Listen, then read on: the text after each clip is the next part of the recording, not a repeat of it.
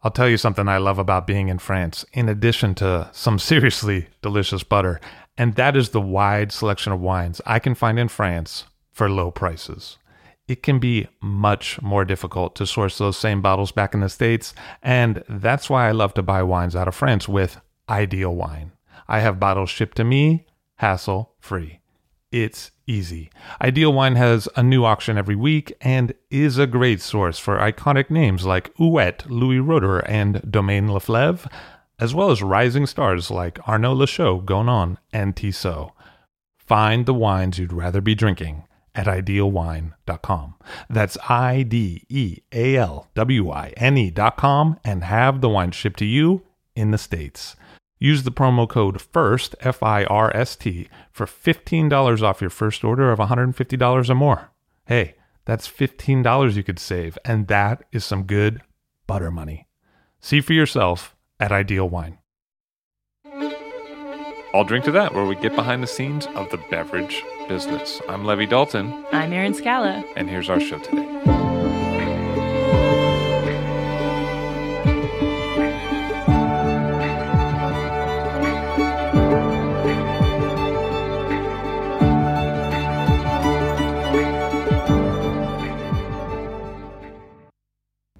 You might hear in my voice that I'm a little bit sick this week, but being under the weather, it got me thinking about wine's use in medicine. Today we think of wine as a recreational drink, as a commodity to enjoy on its own or with a meal. But there were times in our past when wine was once considered a medicinal beverage. Egyptians were using wine as medicine by 3000 AD. Sumerian clay tablets show wine was stocked in ancient pharmacies. In ancient Greece, Pliny the Elder wrote, "In vino sanitas," or, "In wine there is health." Good thing I have plenty of wine around. Hippocrates used wine to cure fevers and also prescribed it as a digestive aid. If you had jaundice, rheumatism, or anemia, he'd be recommending a wine similar to vermouth, a wine that had wormwood bark soaked in it. The ancient Romans were using wine to cure depression and memory loss. Cato had many medicinal suggestions for wine. Got tapeworms? Mix wine with some pomegranates. Got gout? Throw some juniper flowers or myrtle flowers into your wine. 2nd century AD Dr. Galen had some wine remedy suggestions as well. If you are hurt in a gladiator fight, he'd use wine to clean your wounds. And he was the doctor of some pretty famous gladiators. As Marcus Aurelius' doctor, Galen came up with an entire range of medicines, later called theriacs. Many were wine-based and taken regularly by prominent leaders because they were thought to build up tolerance to poisons. Theriacs were also used to combat mouth sores and the plague. These drinks were an integral part of medicine up until the awakenings of modern science in the 1700s. Now, where did Galen get his ideas? He got some of them from King Mithridates VI of Pontus, who experimented with poisons and antidotes on his prisoners. The successful remedies were mixed together into recipes that had healing and preventative powers. This brings us to Andromachus. He was Emperor Nero's doctor. Andromachus expanded upon the recipes and created a recipe with over 60 ingredients that would help keep Nero safe and resistant to poisons. Related medicines were used for the next several centuries. During the Black Plague epidemic, Gentile da Foligno recommended such a medicine to combat the plague. But I'm not sure it worked so well, because even though he was drinking the stuff, Gentile died of the plague. Similar recipes were monopolized in Venice, and a famous medicine called Venice Treacle, which used wine from the Canary Islands, it sold for top dollar and was still being carried and sold at pharmacies in the late 1800s. Ancient religious texts also refer to wine's healing capabilities. The Talmud states that wine is the greatest of medicines. The Bible notes that wine was used to wash wounds and settle stomachs. Hindu Veda texts outline wine's use as a medicine. Wine steeped with medicinal herbs still exists today as Chianti, Rizinas, and vermouths. When distillation technology spread, people began applying the same technique and infusing herbs and other botanicals directly into alcohol. the healing powers of orange peels and barks could suddenly be harnessed more easily. Today, we use these bitters mostly to flavor cocktails. They used to also be used for flavoring wine. Colonists in early America drank canary wine flavored with bitters, and today we have a wealth of amari and bitters that come from this tradition. Why was wine so popular as a medicine? Well, first, it was preventatory. Adding wine to drinking liquids decreased the chance of getting a disease from microbe-infected water. The alcohol content in wine also made herbal and animal remedies soluble in a palatable format. For instance, in China, the skin of a viper was recommended to ease stomach pain and bleeding intestines. But that snake skin goes down much easier when it's infused in wine. Medicinal herbs dissolved in wine also came with the added benefit that the drinker became a little tipsy, or doctors might say the drinker became a bit sedated or tranquilized, and thus less prone to complaint, especially when the medicine included a little opium, which was pretty common. The early creators of these types of healing alcoholic beverages were considered physicians, though today their practices would more closely be aligned with that of a bartender. Though most bartenders cite Jerry Thomas, a famous American barkeep from the 1800s, as the father of American bartending, in an odd way, these ancient doctors are the real ones who founded the current bar scene and made some interesting drinks for kings, pharaohs, and aristocrats along the way. It's not enough to make great wine. You also have to reach the consumer that appreciates that wine. And that's where Offset is an incredible asset. Offset is an independent brand design and commerce technology company that connects with wineries on a human level to help them connect with consumers on a human level. Offset is based in wine country and staffed by creative strategists and technologists who are superb at helping create and evolve wine brands through visual identity and package design, developing the look, feel, and tone of your web content, as well as building beautiful and effective websites powered by their proprietary e-commerce platform, Offset Commerce. That's why leaders like Frog Sleep, Grace Family Vineyards, and Rain Winery already rely on Offset. Reach out to the brilliant team at Offset at offsetpartners.com. That's OFFSET, partners with an S.com. Offset is focused on the wine industry and can embrace the nuanced needs of your wine brand.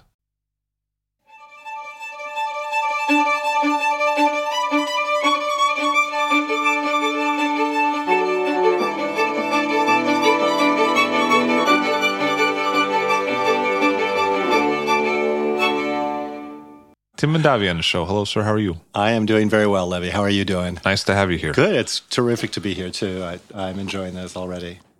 So you're born in 1951. Why, yes, I am. And I remember that because I served you a Charles Krug wine from 1951 a few years ago. At Alto. Yeah, that's right. I remember. And it seemed to bring up some memories for you at that yes. moment. Yes, it was terrific that you had that wine on that list, and we were there very towards the end of it. But it also enjoyed a good reputation. I love Italian food, and I tried my best to ruin it. But well, I don't know. I don't think you ruined the wine, and you didn't ruin that meal. That was a terrific meal, as I recall it. But I was there with my family and wanted to have a waltz down memory lane. And you used to, as a child, waltz around the Charles Krug winery. I did. I was born in St. Helena in 51 and grew up at Charles Krug, and it was my playground. I knew it from a kid's perspective better than anybody, and it was such a kick. Lots of fun times. What were some of those? What would tend to happen? All year round, after a bit of time, there were a small number of people that were interested in seeing the winery, and my father had begun tours at the time. Nobody had thought to do that prior. And so it was a new thing in Napa Valley, is to actually visit a winery. And so people would come by, and of course I would play on top of the redwood tanks and attack them because they were moving, and I was a kid, and they couldn't see me. I would look up. If they would be looking up inside the winery, inside those tall building that was built in the 1860s, and the redwood tanks would be there, and the lights would be below the top of the redwood tank, and I'd be on top of that. So they would look up and they could not see the top of the tank. They couldn't see us. They would be blinded. And so we said, aha. So I felt like I was like a bird on one of the Gary Larson cartoons, where we would always look for the bald guy, and we would nail them with Tygon tubing that was for sampling barrels and tanks, and we would put little berries in them and attack away, and we had the best time. The guides would take chase, couldn't find us because I had lots of hiding places in this old, fabulous winery. Anyway, old memories. And your dad was famous for having devised the whole lunches and tastings on the lawn with a few hundred people outside. Well, exactly. You've done your research, Levy. Yes, because it was very difficult. Back then, Californian wine was not something that people were proud of.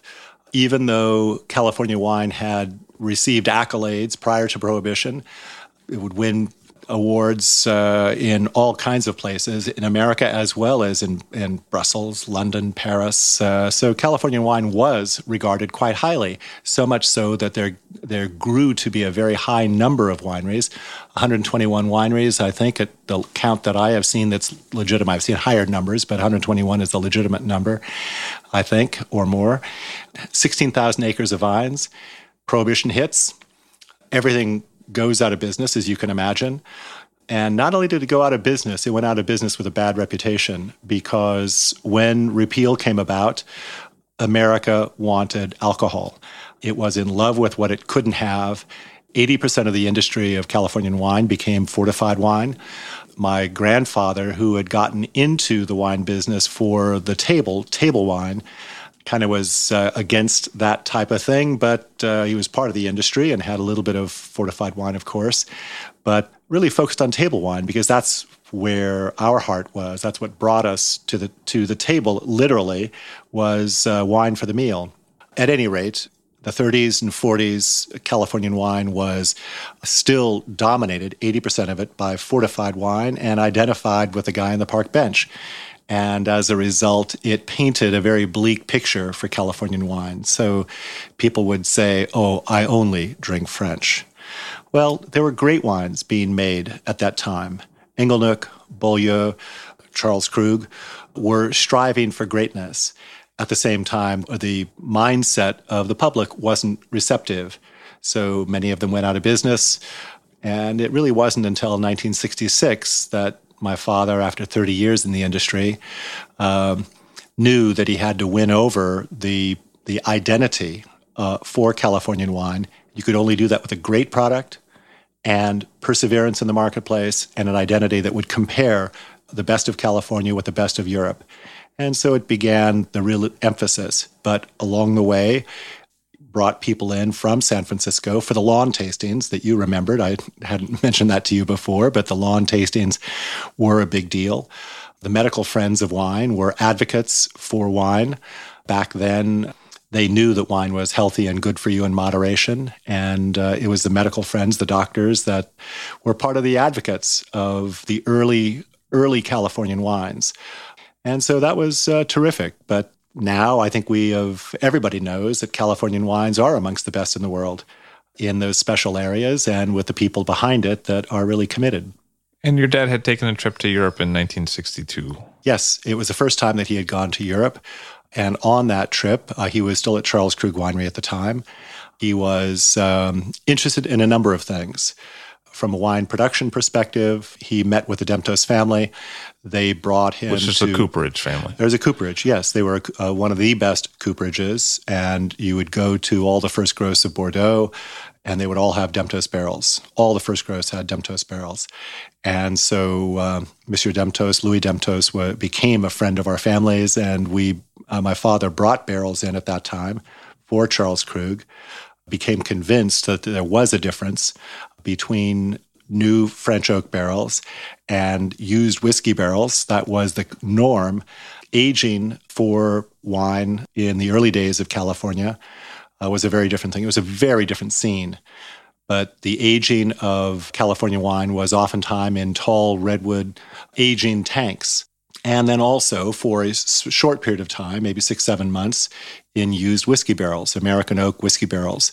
And I remember the barrels coming in, and there was always whiskey at the bottom of it. And so that was quite a kick for a young kid. The real fortified wine. Oh yeah, the real Brandy's is the real fortified wine. Burnt lees is as it goes. But at any rate, so barrels, new French oak barrels, is what Robert Mondavi Winery began. In 1965, my father left Charles Krug, began Robert Mondavi, and wanted to be the best in everything. Rather than revitalizing an old fermentation cellar that he could have done, there were still many around, he said, no, I want to start new.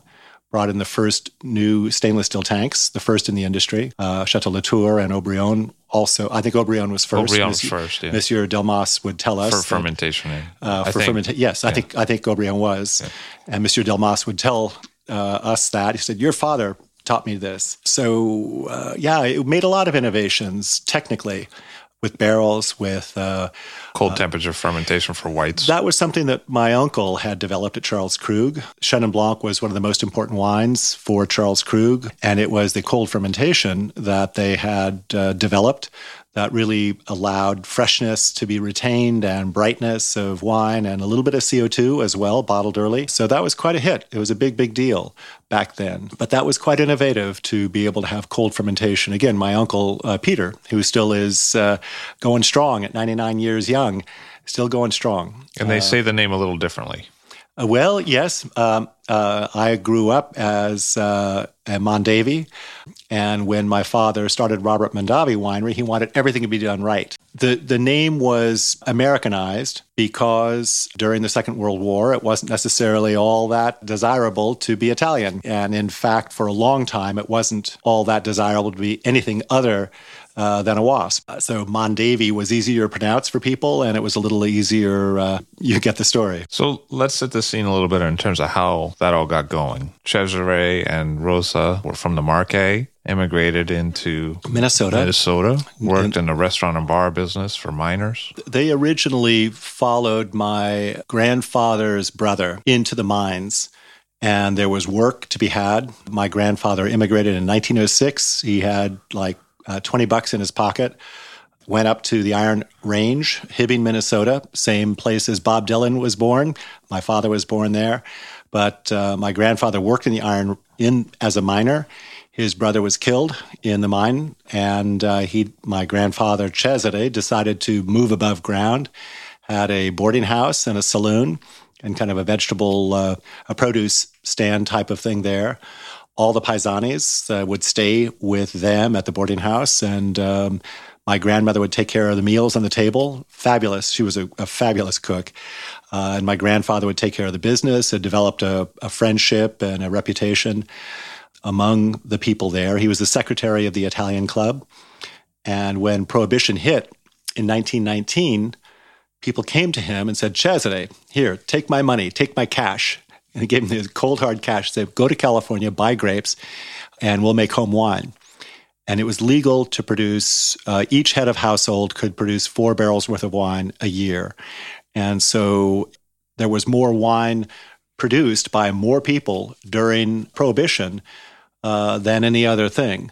It was the only legal thing. And I think it was legal because wine has always been identified as part of the sacraments for Judeo-Christian religions. And therein was the opening. The other opening is that every doctor takes the Hippocratic Oath. And Hippocrates is the Greek scholar and doctor who recommended wine for your health. And so wine was always a part of good living in moderation. So that was the other. So it was okay for medicinal purposes, it was okay for sacramental purposes, and it was okay for home use. Those are the 3 exceptions during Prohibition. So it was that allowed my grandfather to come to California, to discover the regions of California, and was then able to buy grapes from throughout the various areas of it. Moved his family out to Lodi in 1922, so 3 years after Prohibition began. And upon repeal, he got involved in 3 areas, in the Fresno area, in the Lodi area, and also in St. Helena in Napa Valley for the purpose of making bulk wine. And so he continued grape shipping and then added bulk wine shipping, and that was fine. When my father was graduating from college 3 years later in 1936, my grandfather Cesare said, Bobby, go to Napa Valley. That's the future. And so my father did. And he worked at Sunny St. Helena Winery for quite some time until they had developed a tremendous reputation. My grandfather and my father and the owner of Charles Krug wanted to sell, Mr. Moffat. And, there's all kinds of stories there, but long story short, my grandfather was able to purchase Charles Krug Winery in 1943 at the urging of my father, and he had a business plan, and it was the first time we bottled wine, 1943 or 44. I don't remember if it was 43 or 44, but it was certainly by 44. So that was the beginning of our career. 1919, grapes. 1933, bulk wine added on to the grapes, and then bottled wine at Charles Krug in 1943 or 44. So I grew up at Charles Krug, and it was a great place to be. And who was around you at that time? Well, again, in 1919, there were about 121 wineries. That dropped down to a low of about 12 at the low point, and 16,000 acres of vines in Napa Valley down to about 9. And then there were a number of wineries that began again after Prohibition. But Louis Martini Winery was founded in 1933. It was the first winery post-Prohibition. It used the technology of that time. And there were no new wineries until 1966, when my father built from the ground up the first brand new winery to be built since 1933. And it was then that he committed, after 30 years in the industry, he knew quite a bit about it. After working in the cellar, both at Sunny St. Helena Winery and then at Charles Krug, and working in the marketplace and all. So he began then in 66, committing to have a different paradigm. The industry was completely different in 33. Fortified wines, and then it was also still very, very much a generic business. Non-vintage generic wines were kind of the norm. There would be wines such as Burgundy or Chablis or Claret. That was the norm. Lots of unusual things, many different types of wines, champagne, sparkling wine, fortified wines, all kinds of different generic wines made from many different varieties. Lots and lots and lots of different varieties. Very few of the varieties that we have come to know Napa Valley for. Very few of the quote-unquote noble varieties.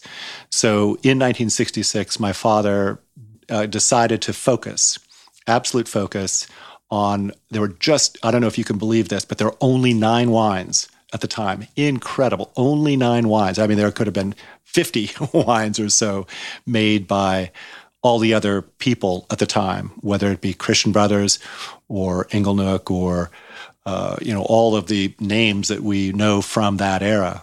So to really do something with a brand new winery, stainless steel fermenters, French oak barrels, just the 9 noble varieties, and doing it as we felt was the best way. So very quickly, my father developed quite a reputation, and it went up from there. So it was clarity of focus, a commitment to hard work, not only in the wines, but also in the marketplace. So that led to great success of Robert Mondavi early on. I was able to work there every year, every summer, from 66 through 74. 74 was my first full-time year. I took a year off in 1970 when I went to Europe for the first time with a buddy, and we traveled all over the place. And you went to the Demptos family. We saw the Demptos family, and they were very instrumental for me, and the Drouin family, actually, in Burgundy. Well, I was struck by Robert Drouin.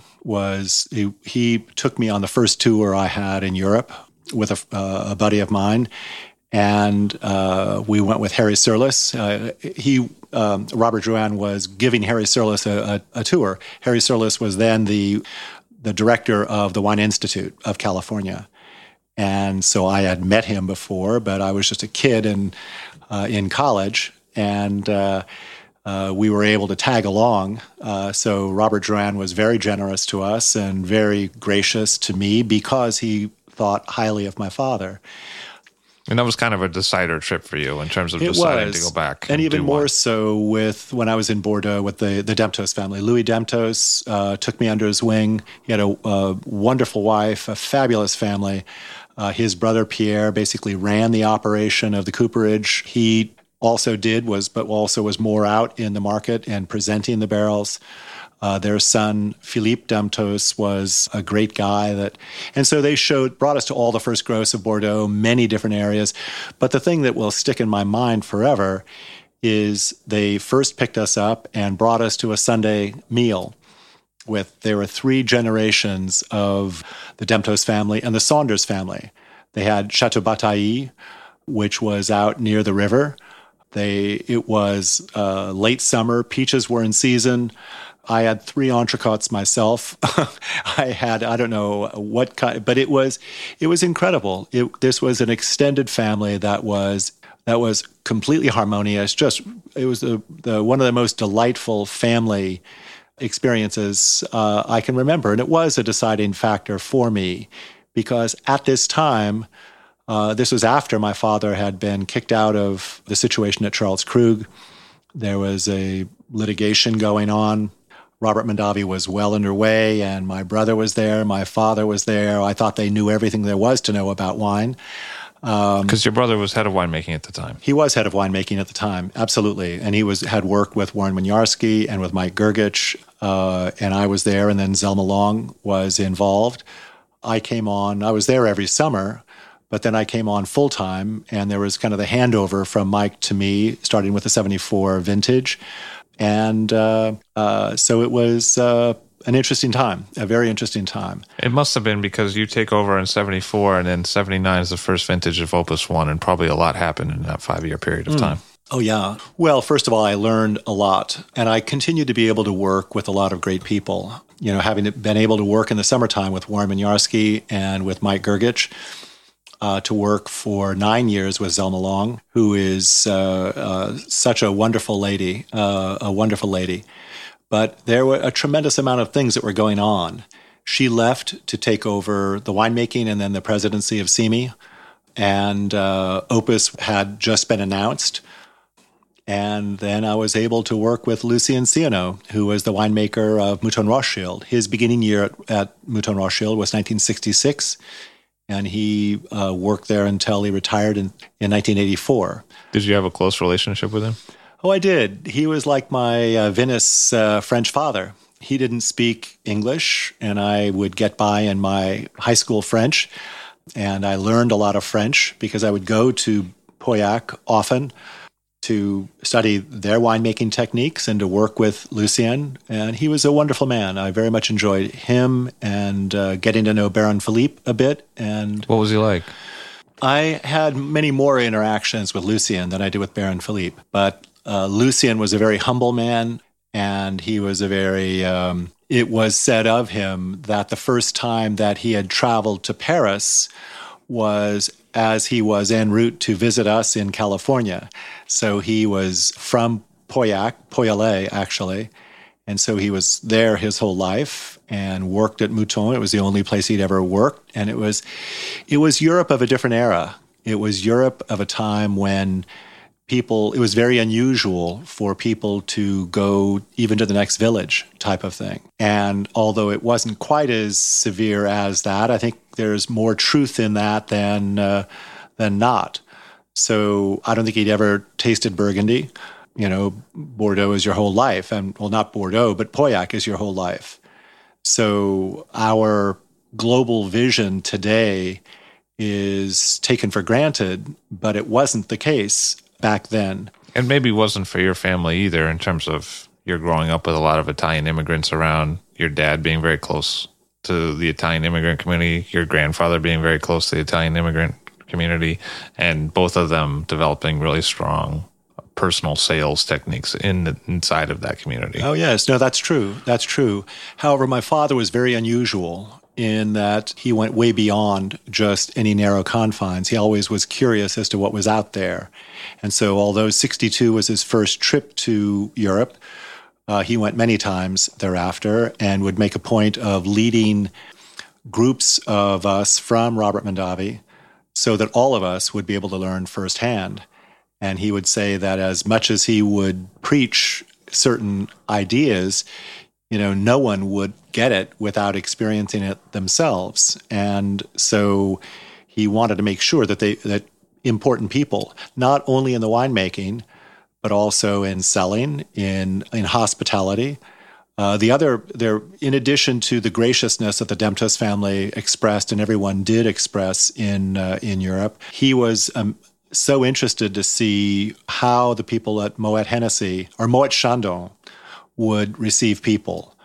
And the design of Robert Mondavi Winery reflected what he had seen there in that they would have these beautiful palaces or beautiful estates, and some of the family members would receive people, and each of the people would be received in a private group in a small room. And so in addition, at Charles Krug, there was a tasting bar, and that was the norm. And he welcomed people into this tasting area, and it was very innovative to have tours and a tasting bar. But he said, no, I want to have small rooms, have it more intimate, have it more personal, like your family. And there will not be a bar that will separate the host from the people that are there. We will be around a table, and we will receive people as if it's in our home. And he saw that at Moet Hennessy, or at Moet Chandon. And so there were many things that he saw. And he was very perceptive and very interested in learning the lessons from the best and applying it in our own way. Not to copy anyone, but be inspired by what they did, and then to make our own wine in our own way, in a way that we liked. Because Charles Krug had, as a winery, focused on California sales within the California market. Yes. And Mondavi, when he started in 66, seemed to want to sell to the whole country. Well, to the whole country, and I think Krug did sell, in fact, also to New York and to all the areas that were strongholds of Italian wine historically. There were many wines. Fortissimo was a big seller. It was a big, dark wine with a jug, handle on it. It was a jug wine. That was an important. There were many different lines of wine, many different types of wine, and it still is actually at Charles Krug or for CK. So the Italian community was always a very important part, and Napa Valley became Little Italy to a great extent, because if you are starting a venture that's important, you want people you can trust. And so it's only natural you bring people that you can talk with, that speak your own language and understand your own work ethic. And so there were a lot of Italians in Napa Valley, in St. Helena, that worked with the Martini family, worked with Mondavis, worked with the olive oil shop. There were many different people. So it was an important part of my growing up. Now, I've always been proud of my Italian roots, but I've also been aware of the fact that my mother claimed to be 200% Irish. Now, how she got to be 200% Irish with a Belgian father, I don't know, but she did it. So your dad starts up the Robert Mondavi Winery with a partnership with Rainier Brewing Company in 1966. It's a new facility. It's on the main drag in a way, and what could be called the main drag now, maybe not at that time. No, it was, yes. Yeah, in 1966, my father had two partners. There were Fred Holmes and Ivan Schock. And Ivan Schock was a grower, a viticulturalist in Napa Valley. Fred Holmes was a friend, and they both helped Dad get going. Dad was also loaned money by a very good friend, because all of his assets were tied up at Charles Krug. So he began the winery with basically borrowed money, and he consulted with the Mirasu family and got income from them. And 2 years later, Fred Holmes and Ivan Schock sold out to Rainier Brewing Company. And it was in 68 that began a larger expansion. And that expansion was done in part with custom crushing of wine in mind, particularly for Pillsbury had some wines that they wanted made. So my father expanded the winery, developed that, and they, I think it was by 74 or so, or 73, they were not allowed to carry on with their second wine because of the tied house rulings. And they just broke the contract and left my father high and dry. And that was the beginning of the table wines. And I don't remember exactly the first year, but I think it was by 74. And so red table wine and white table wine were born. Then with the settlement of the lawsuit in 79, Woodbridge came into our fold for a very complicated reason, hard to explain, but it was a settlement between my uncle at Charles Krug and my father. Yeah. Woodbridge comes into the fold, and then what happens next? Yeah, well, and then it was because then we had to absorb all the wines that were there. And so Woodbridge leapt to incredible success. And Woodbridge became, for me, an opportunity. It was a discovery vehicle for me to understand the wines of the state of California. It began in Napa Valley and in the North Coast, but it quickly grew to wines throughout California and developing a connection with the best of them. From that then developed the coastal wines. I was then against their morphing into Robert Mondavi Private Selection, but our board decided they knew better anyway. And I'm getting myself a little bit out of sequence because here. The coastal stuff was mid-90s, right? Like yes, 95, we went public 96. in 93, and our board over time decided that they knew better, and I think that overused my father's good name. And so at any rate, that led to tarnishing of our top-end wines, a growth of Woodbridge and our table wines, Woodbridge and the private selection wines. But unfortunately, the damage for Robert Mondavi from a high-end entity anyway was underway, the lack of clarity. And so at any rate, that led to the demise of my family's involvement and the takeover then of Robert Mondavi Company in 2004. But I will say that the good side of going public is that it did allow us to develop relationships with the Frescobaldi family in Italy and led to our ability to purchase Ornellaia as well. We had a relationship with Eduardo Chadwick in Chile with the wines of Senya, which were intended to be the Opus One of Italy.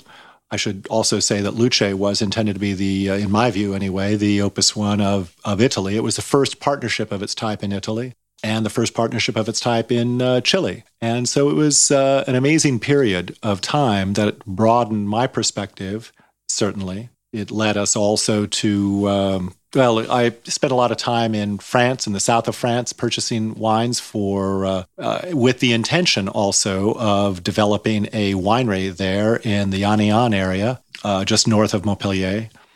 Beautiful area that had great potential, and we wanted to have wines of the Rhone, which it is part of the Rhone, the broader Rhone. There was some local organization against that. There was some local protest. There was. Originally, the mayor of Anian wanted us there. The mayor of Montpellier wanted us there. The Secretary of Agriculture of France welcomed us there, but there was a mayoral election in Anian that the mayor that we were friendly with was outed, and a communist mayor was elected, and the hunters that were worried about the vineyard land, led by Emi Guibert of Mazda Mazgazak, led a protest against our being there, and we looked at ourselves and said, okay, we don't want to go anywhere we're not wanted.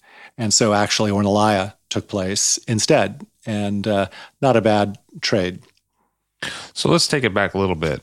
Your dad starts the winery in 66. He's 53 at that time. Yes. And it seems like he was running to make things happen at a very quick pace the whole period. Yes. Maybe to make room for the children. He had 3. You're the youngest son.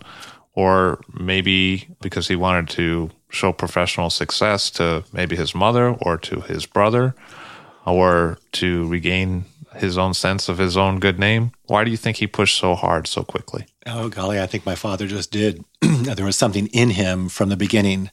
It was part of his nature. He wanted to excel. He was very, very, very smart.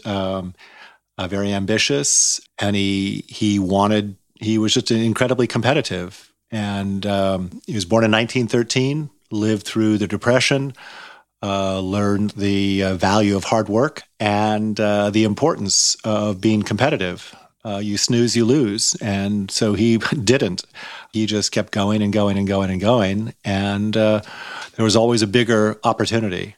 And so there was a lot to prove to regain and to establish Californian wine as being among the best in the world with our own style. That was a big deal. And so he set about doing it. And I think with lots of other people supporting, was able to prove that Napa Valley wines, Californian wines, do deserve to be recognized among the finest in the world. What was he like as a dad? I know what he was like as a wine guy. I mean, the history is definitely there. He was, I always felt his love. I always felt he wanted what was best for all of us.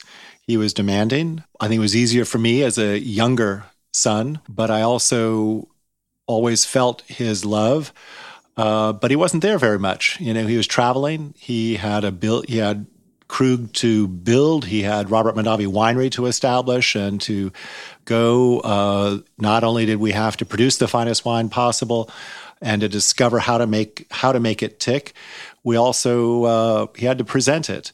So that was a big, big deal. But with perseverance and commitment and inspiration and leadership, tremendous leadership, I think that we were able to do it. I would characterize my father getting away from things more into the business side of it. He is not a good manager. He was not a good manager, but he was an incredible leader. He was insightful. He was good to people. He was generous. He built a team that was focused on success, on learning. He was very demanding, especially, I think, of Mike and I. But he was demanding of everyone, but he expected the best of everyone. He made you feel you could do it and inspired people. So I certainly felt that, and I think everybody did. There was a spirit every time we run into refugees from Robert Mondavi, people that worked with us during that great period. It's always, boy, that was the best time of my life. It was, we all had a mission. There was something greater than ourselves. There was always something greater than ourselves. And so that was a great spirit that my father established. It was a lot to learn from.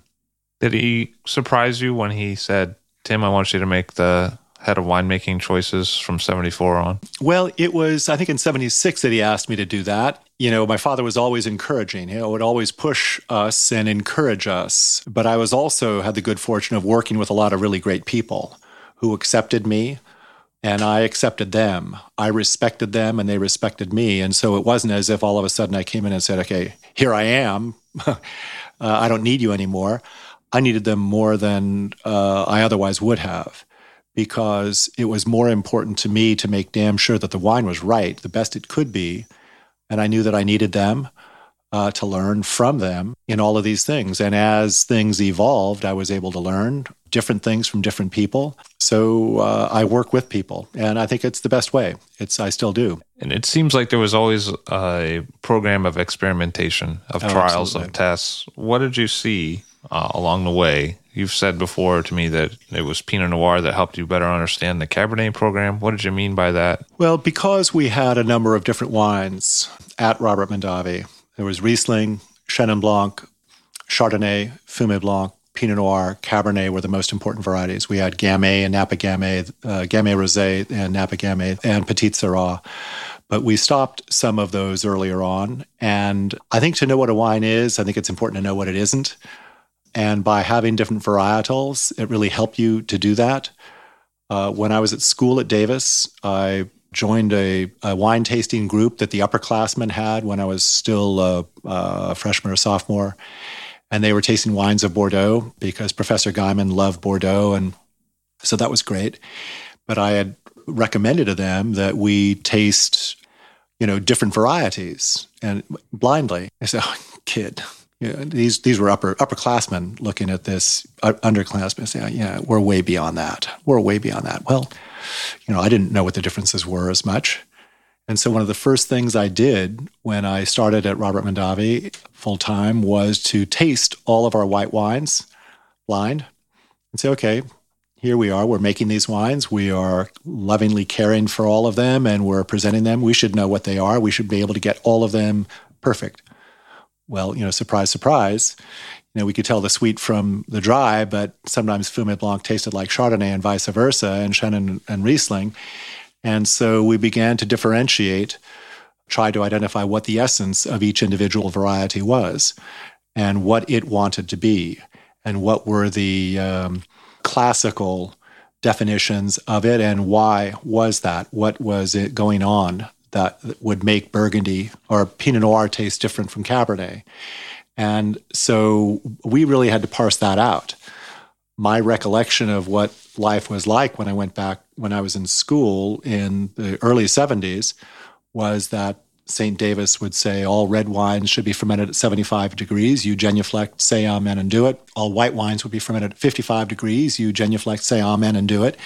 And that was the end of it. And it was, obviously, that's an oversimplification.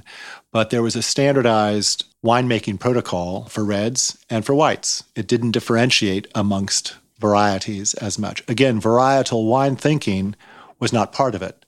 Frank Schoonmaker will be celebrating his 80th event tonight, I think, here in New York. But Frank Schoonmaker was one of the first to identify varietals and begin to use them, begin to popularize them, because prior to that time, all the wines of Europe would be sold generically. But generic there had a meaning, whereas, Burgundy meant Burgundy. It was from Burgundy, whereas Burgundy in California meant it tasted soft according to the guy that made it. So there was no meaning of what Burgundy or Claret or... So varietal consciousness was something that has come relatively recently. So we at Robert Mondavi were part of what helped parse out the differences, variety by variety, not vineyard by vineyard early on. Later on, yes, very much. But it was more about winemaking. It was more... There were a number of great periods. There was the period of, the Spanish missionaries brought the grape to California. It was the German immigrants that really put California wine on the map, Napa Valley wine on the map. Beringer and such. Yes, Charles Krug, Jacob Schramm, 1861, Charles Krug, 1862, Schramm, 1874, I think, Beringer. But the German immigrants really put Napa Valley on the map, and it was incredible. That fell away, and then upon repeal, it was all generic wines, as we've talked about. But that persisted until maybe the first brand new winery, with very rare exceptions. And so to be unique in developing varietal wines, vintage-dated varietal wines, was a big deal. And so, but it didn't have the superstructure technically to really support that. So we developed that. And for ourselves. So you think your dad had the vision to sell it as varietal, and then you developed the vision to make it as varietal? Well, I think that's, I think that my father had the vision to sell it as a variety, to recognize the individual varieties and to present them in their best way as we knew how. But I don't think that we really differentiated until we began. And I never really thought of it quite the way you articulated it, Levy, but I think that that's basically true. And when you looked at the Cabernet program, your dad had acquired To Kalon. You're building Opus One across the street, different spacing. What did you find from dealing with Cabernet? Because I find that the old Robert Mondavi Cabernets, up until, when I say old, I mean up until through like 99 are some of my favorites, dating back to 77, 85 is quite good. Mm-hmm. So when I think of Cabernet Reserve, tell me that story. Well, Cabernet Reserve, Cabernet Sauvignon is one of certainly the first varieties, as I'd mentioned. In 1971, Robert Lawrence Pulzer had, from the Los Angeles Times, had a big tasting of all the Cabernets of California. I don't know if you can believe it, but all the Cabernets of California. It was quite extensive. I mean, all 23 wines were there. All 23 Cabernets were there. And there were as many winemakers there. So, 23, if you can believe it, or some such number. And Bob chided my father for not recognizing his own baby, but Robert Lawrence Pulzer was the Robert Parker of his day.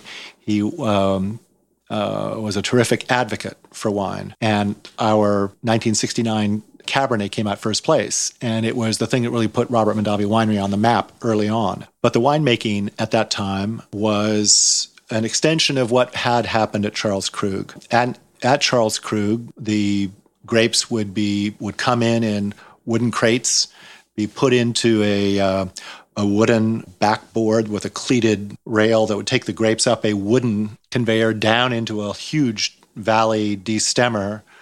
Then it would go into the open-top redwood fermenters. It would be there for about 3 days until it had adequate color, and then go down into troughs, then be pumped into the large redwood tanks to complete fermentation and then age, and then a short period of time in whiskey barrels.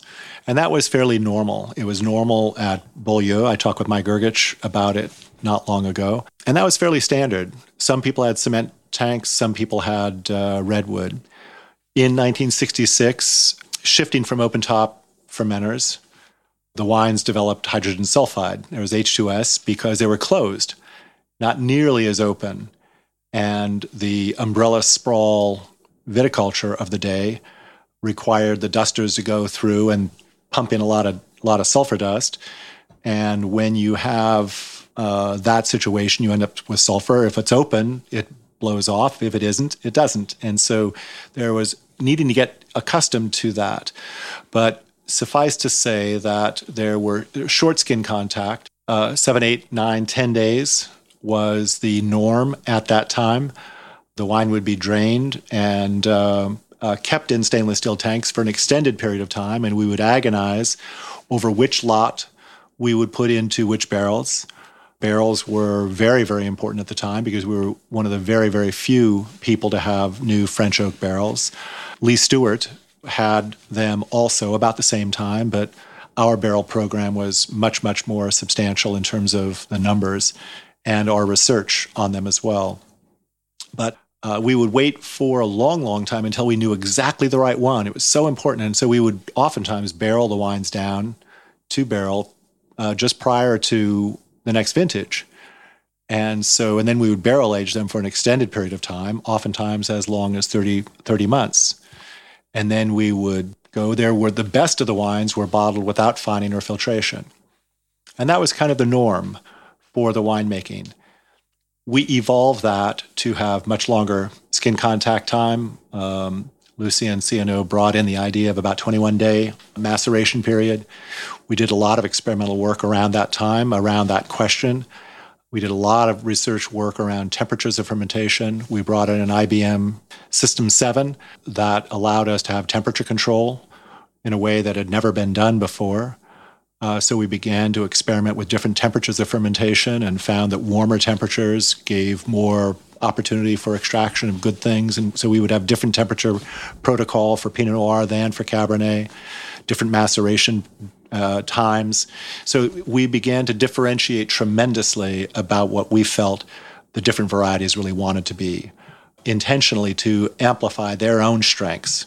What is it that they do best? What do we think will emphasize that? What is the classic way of achieving that? And then how do we want to interpret that for our own wine? So there was a tremendous amount of question. The research program we had at Robert Mondavi was, I think, by far one of the finest research programs anywhere for fine wine. There was nothing else like it. I think Moet Hennessy in Champagne had tremendous research, obviously for Champagne, and also for more sophisticated, because they also were making perfume with LVMH. And so they had a very sophisticated program going. But for table wine, as we were doing, we had a tremendous number of people that worked with us. Michael Weiss, who is now the winemaker at Groth and has been for a very long time, worked with us in the experimental program. Lisa Vanderwater worked with us on yeast early on. She has her own lab now. Donine Dyer worked with us. She then went on to work with Edmond Modière at Domaine Chandon, and now she has her own label. Of course, the people that I've mentioned, Warren Winiarski with his own winery, Mike Grgich with his own winery, Zelma Long, and she and another fellow from Robert Mondavi, Phil Fries, have their project in South Africa, which is something that they're doing incredible things there too. Paul Hobbs work with us for a bit of time. There were just a tremendous number of people that came through what came to be known as the University of Robert Mondavi. So the conclusions are reached, the experiments are having been done, you've seen the data, you've made alterations to the plan, and then in the late 90s, you're criticized in The Spectator for perhaps not having enough extraction in the wines. How did you feel about that at the time? Well, I felt quite disappointed because we were criticized for not following the new trend of pursuing what we felt at the time to be ungainly wines, wines that had a rougher tannin, wines that were clumsy. Our wines were always intended to be for a mill. They still are. Our wines are always intended to have a natural vibrancy, a natural soul, a personality. They still do. But it was a big deal. And so no one would touch my father because he was such an iconic figure that no one would ever be able to approach him. But they could take me to task. And they did. And so I was kind of the whipping boy for, first I was on Robert Parker's heroes list for all the experimental work that we were doing. And again, Pinot Noir taught us the way towards very naturally raised wines, wines of personality and distinction. And so we were called the Prince of Pinot Noir by a number of people because we focused on it and we treated it like Pinot Noir for the first time with great results. So he called us he put us on his heroes list with a number of other winemakers as well. Only a few years later to be wiping the floor up with me for skinny wines. I think may have been, maybe this is my own ego protecting me a little bit, but I think that both Laube and Parker were also in disagreement with some of the rapid growth that we were experiencing at Robert Mondavi at the time with lots and lots of other things. Oddly enough, I too was a huge, I did not like many of the things that we did. I think we were, as I mentioned before, overusing my father's good name, getting away from the clarity of focus that brought us to the dance so incredibly powerfully. And but again, they were wine critics, not business critics, and no one would ever take my father to task for anything. But our wines were then criticized, and I was criticized. And in fact, in 2000, for using oak fermenters. And people said that, gosh, why would you want to use oak fermenters? People in Bordeaux are using them for barbecue now, you fool. Well, now you look at Bordeaux again, and there's oak, and there's cement, and you look at California, and there's oak, and there's cement. We were just a little bit farther ahead of the trend at Robert Mondavi, and I think we are now with our new baby Continuum, which I think it's the first time I've said Continuum in this whole period of time. Because I was in that cellar recently, and there's both oak and cement fermenters in that cellar. Absolutely, and no stainless steel for fermentation. So you leave the winery that your father built in 2004 with your brother and your sister. Right. What leads up to that, and then what is in your mind walking out the door? As I mentioned, the overuse of my father's good name is what I think led to the lack of clarity of our best wines. And so that went up in smoke. I was first put on leave of absence. My brother was also kind of ousted, and there was kind of a takeover from the family. The board basically took over the family, and things were so divisive. And we could have ousted the board, but as a public company, it's a very difficult thing to do. And I thought to myself, I would rather, and it had been 10 years in coming and sowing the seeds of our own demise. Because he went public in 93. Well, we went public in 93, and I think then some of the policies of the overuse came home to roost. And as much as I was against, I was in love with a number of the things that we did, and I was very much against some of the overuse and the lack of clarity that we had. So maybe closer to the project in Italy with Ornellaia, but less close to some of the coastal wines or what was happening with Woodbridge. I was proud of the wines that we produced, but I felt that the branding of them was clearly riding on the coattails of Robert Mondavi Winery, and I felt that it was incredibly confusing. and that it was basic stupidity. And it gets back down to, if you call something, you ought to be able to identify what that is. And you ought to say, yep, that's my wine. That's what it is. And, I would say to any of our board members, can you guys do that? Can you identify these two wines blind? Could they line up our offerings and identify what they were? Yeah. And there's no way in hell they could. Like they couldn't tell the difference between the taste of the Woodbridge wine and the taste of the... that might be a little extreme at the same time, but yes, there were too many offerings. They weren't wine people. There were too many they were just not wine people. And they just didn't understand. And to me, it was dishonest. And so, it's not dishonest. However, it was stupid business as far as I was concerned. It clearly sacrificed all the hard work we had at the highest end for a quick return on the lower end. And again, I was very proud of our Woodbridge wines. I was proud of the wines that came from the Central Coast, but I wouldn't confuse them with the wines I was also proud of at the very highest level. So therein lay the split. So come 2004, that's all over. My brother is on to his own thing with his children, and he has a company now that he is enjoying very much and is doing a great job with importing many wines from Italy and Spain and various some of the areas. Connections from the Mondavi Corporation. Yes, he carries on with the Frescobaldi, exactly. And so and they're a wonderful family. And so he is carrying on with that and doing very well with that, and has his own labels as well, many of them. And my sister and I joined forces, and together we did what I like to think I do best, which is produce a single wine from a single estate and shoot for the top. And that's what Continuum represents, our commitment to producing one great wine from this incredibly fabulous property that we are lucky enough now to have. Your dad gave an interview in 2003 where he said it's going to take a long time to get our good name back. He felt that the name had been diluted. Was this, in your mind, the best way of getting that name back was to break shop, start up a new winery? Well, I had no choice about the breaking up the shop. We never wanted to sell Robert Mondavi Winery. However, what I emotionally wanted to do was to hold on to Robert Mondavi Winery and to somehow differentiate it from all the other Robert Mondavi entities out there. I knew it would be very difficult to do, and I'm very fortunate that we were not successful in that. I was also the next thing I wanted to do was to hold on to some land from Tokelon, and I had an understanding that I would be able to buy that. Well, okay, that understanding went up in smoke.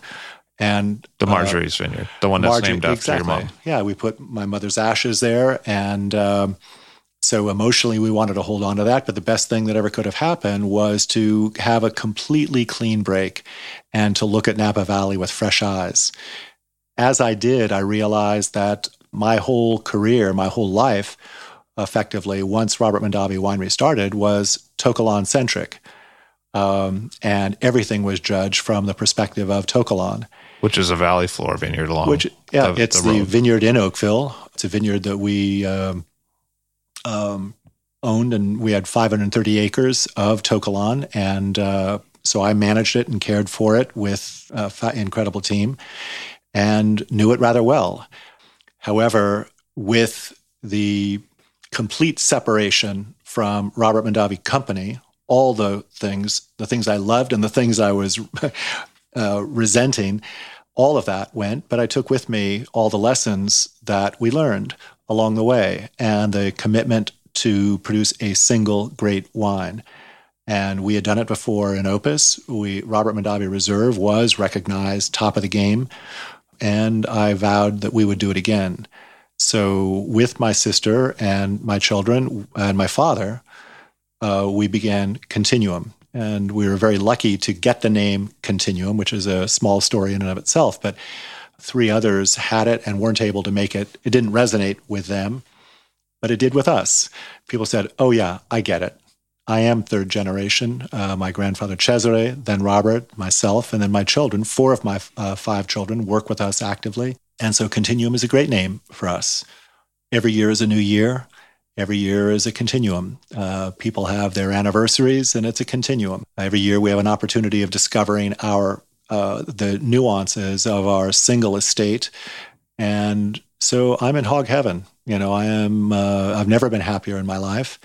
This property that we have is gorgeous in every regard, absolutely every regard. Classically, the best properties have southerly and westerly slopes. Our property has southerly and westerly slopes. It's up in the mountains. It's 1,300 to 1,600 feet of elevation. We have vines that are established, planted in 91 and 96, some in 2004. Our babies are planted in 2010, I mean.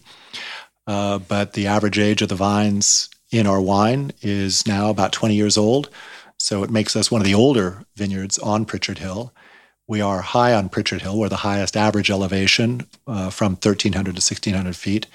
And interestingly enough, we are Oakville with altitude. If you draw a straight line from the tower of Robert Mondavi Winery and go southeast across Highway 29 through the crown of Opus One, it points directly to Continuum. We are just above Dalla Valle, which Naoko is a wonderful lady and a good friend, and I absolutely love her wines. I think that they are some of the best classic wines of Napa Valley, current classic wines of Napa Valley. So, did that affect your decision to go to Pritchard Hill? Absolutely, it did, because she is on that same red, rocky, volcanic soil that is just below. I think her vineyard is maybe 400 to 600 feet. We are 1,300, so we're quite a bit above her, but the exposure is basically the same, and the soil is derived from that same volcanic activity, red, rocky, iron-rich soil that makes for incredibly distinctive wines. What do they taste like? Oh, golly. I should have you describe that, Levi. You can describe wines better. I can say, I like that one, and this is what I need to do to get it where I want it to be. Probably better than you can, but I think you can describe the wines a whole lot better than I can. Well, how have they changed in the 10 years? Well, in the 10 years of Continuum, and this will be coming up to our 10th year. The 05 was our first. We have the first three vintages are originated in To Kalon. The 06 is 100% To Kalon. The 05 had 13% from the vineyard contiguous to my home, because the understanding I had with Mr. Big said, well, kid, I don't know, but maybe the home parcels, we can't do the Robert Mondavi thing, and we can't do the To Kalon thing, but maybe the home parcels, yeah, we can do that. So anyway, I believed him. But, it was a great way to begin. To Kalon is a great vineyard. My father knew what he was doing when he went there in 1966. He bought it for Charles Krug in the late 40s, early 50s.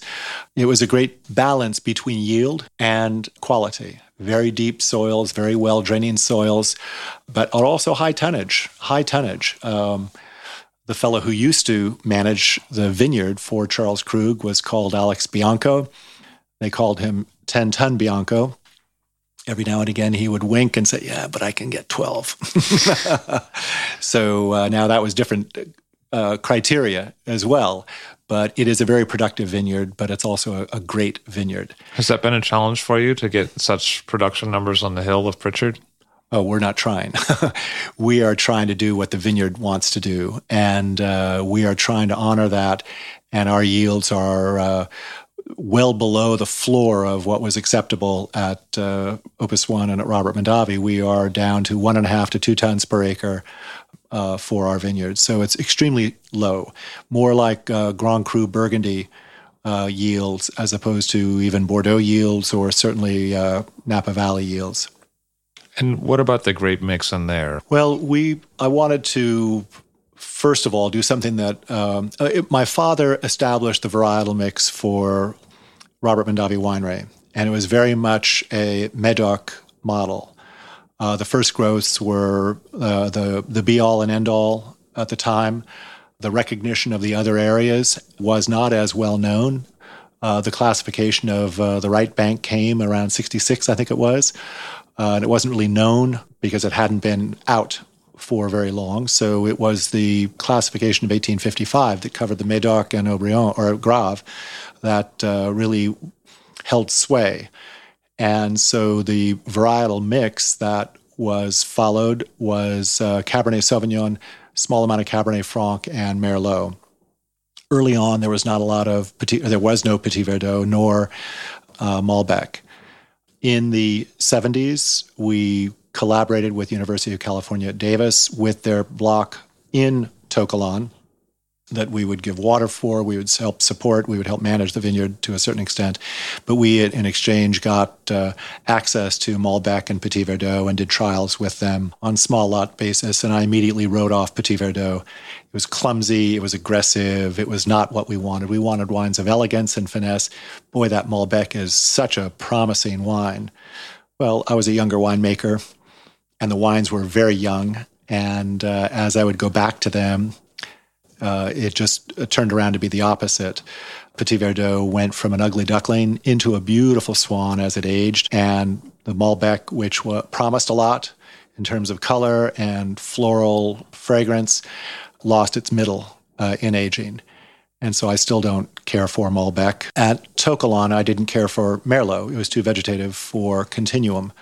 But Continuum, in its desire to be different, and also to orient towards my palate, which was much more right bank than the Médoc. Cheval Blanc doesn't do so badly for me. Pretty damn nice. Although Merlot, again, doesn't do as well in Napa Valley. But the Franc is the distinguishing feature. And whenever I would do retrospective tastings as the winemaker for Robert Mondavi, going back to the beginning, the vintages I liked the most often had a very high percentage of Cabernet Franc. So I had a very strong predilection towards a much higher percentage of Cabernet Franc than our style at Robert Mondavi really had. But I wanted to honor that and evolve that. Again, looking at the wines of Naoko Della Valle, her Cabernet Franc does incredibly well in Maya on that red rocky soil. But even before that, I loved Cabernet Franc. When I thought that the wine would be from To Kalon, Marjorie's vineyard, we had our first three vintages are about 58% Cabernet Sauvignon, 23% Cabernet Franc, and about 19% Petit Verdot, no Merlot. So each of the three vintages from To Kalon were about that, from blocks that I had planted high density for the Cabernet Franc and Petit Verdot, and the very old vines of Marjorie's vineyard. So that was the first three vintages. Then Mr. Big cut me off, and I found other blocks. But most importantly, I found Mecca. This property up on Pritchard Hill is absolutely to die for. And it wasn't because Pritchard Hill was really known to me anyway, or revered to me. You could just see it in the soil. You could see the aspect. You could see the evenness of exposure of the block that we first got. The Grand Crus, if you look at the Grand Crus of Burgundy, there is an evenness of exposure, an evenness of slope, so that balancing act of balancing the vine, first of all, starting with a great site, but then the balancing act of balancing the vine to the site, you have a chance to do it if you've got an evenness of exposure. Then you balance the fruit to the vine, balance the winemaking to the fruit. They've got an advantage if it's the right exposure and it doesn't have gullies and hills and valleys. So that way the fruit doesn't ripen unevenly. You really do need to be able to prune the vine to vigor. You need to be able to balance the vine. You need to balance the vine first to the site.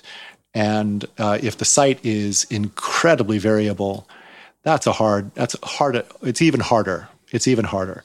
So this one site that I fell in love with, beautiful even exposures just above the lake house. You've seen that. I've seen that, yeah. It is incredible. It was planted in 91, and to this day, it's a superstar.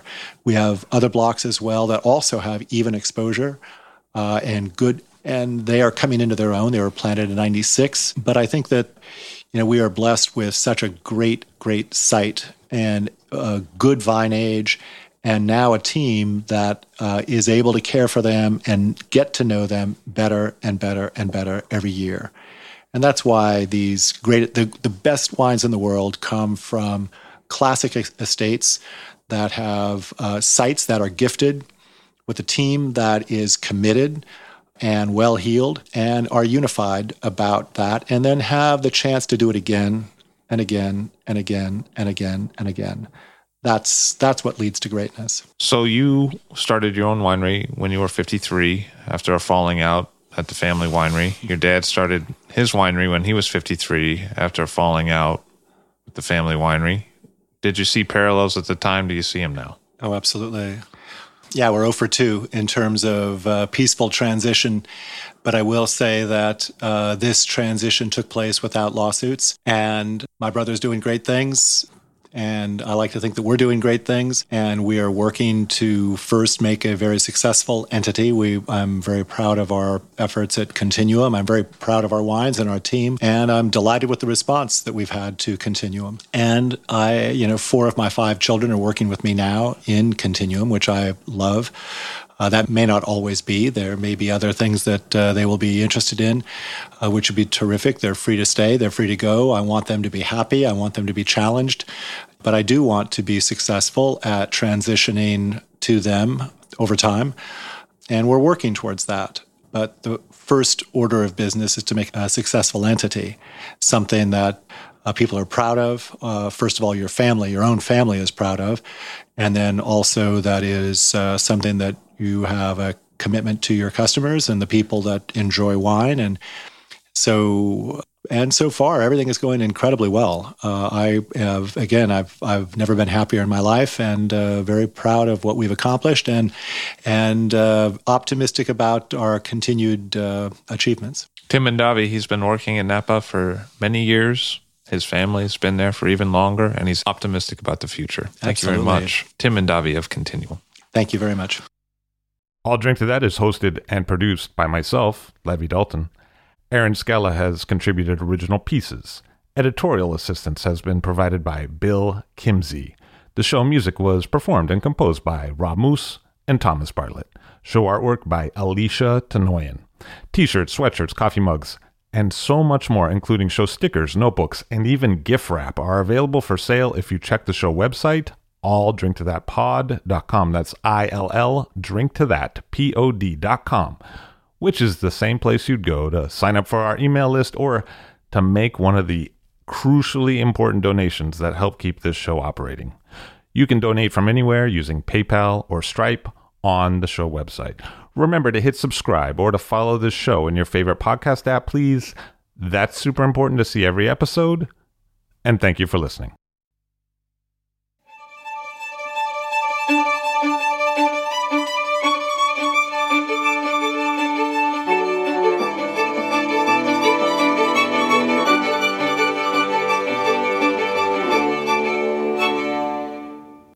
Travis Morningstar helped with the editing of this episode, and in my opinion, he did a pretty good job.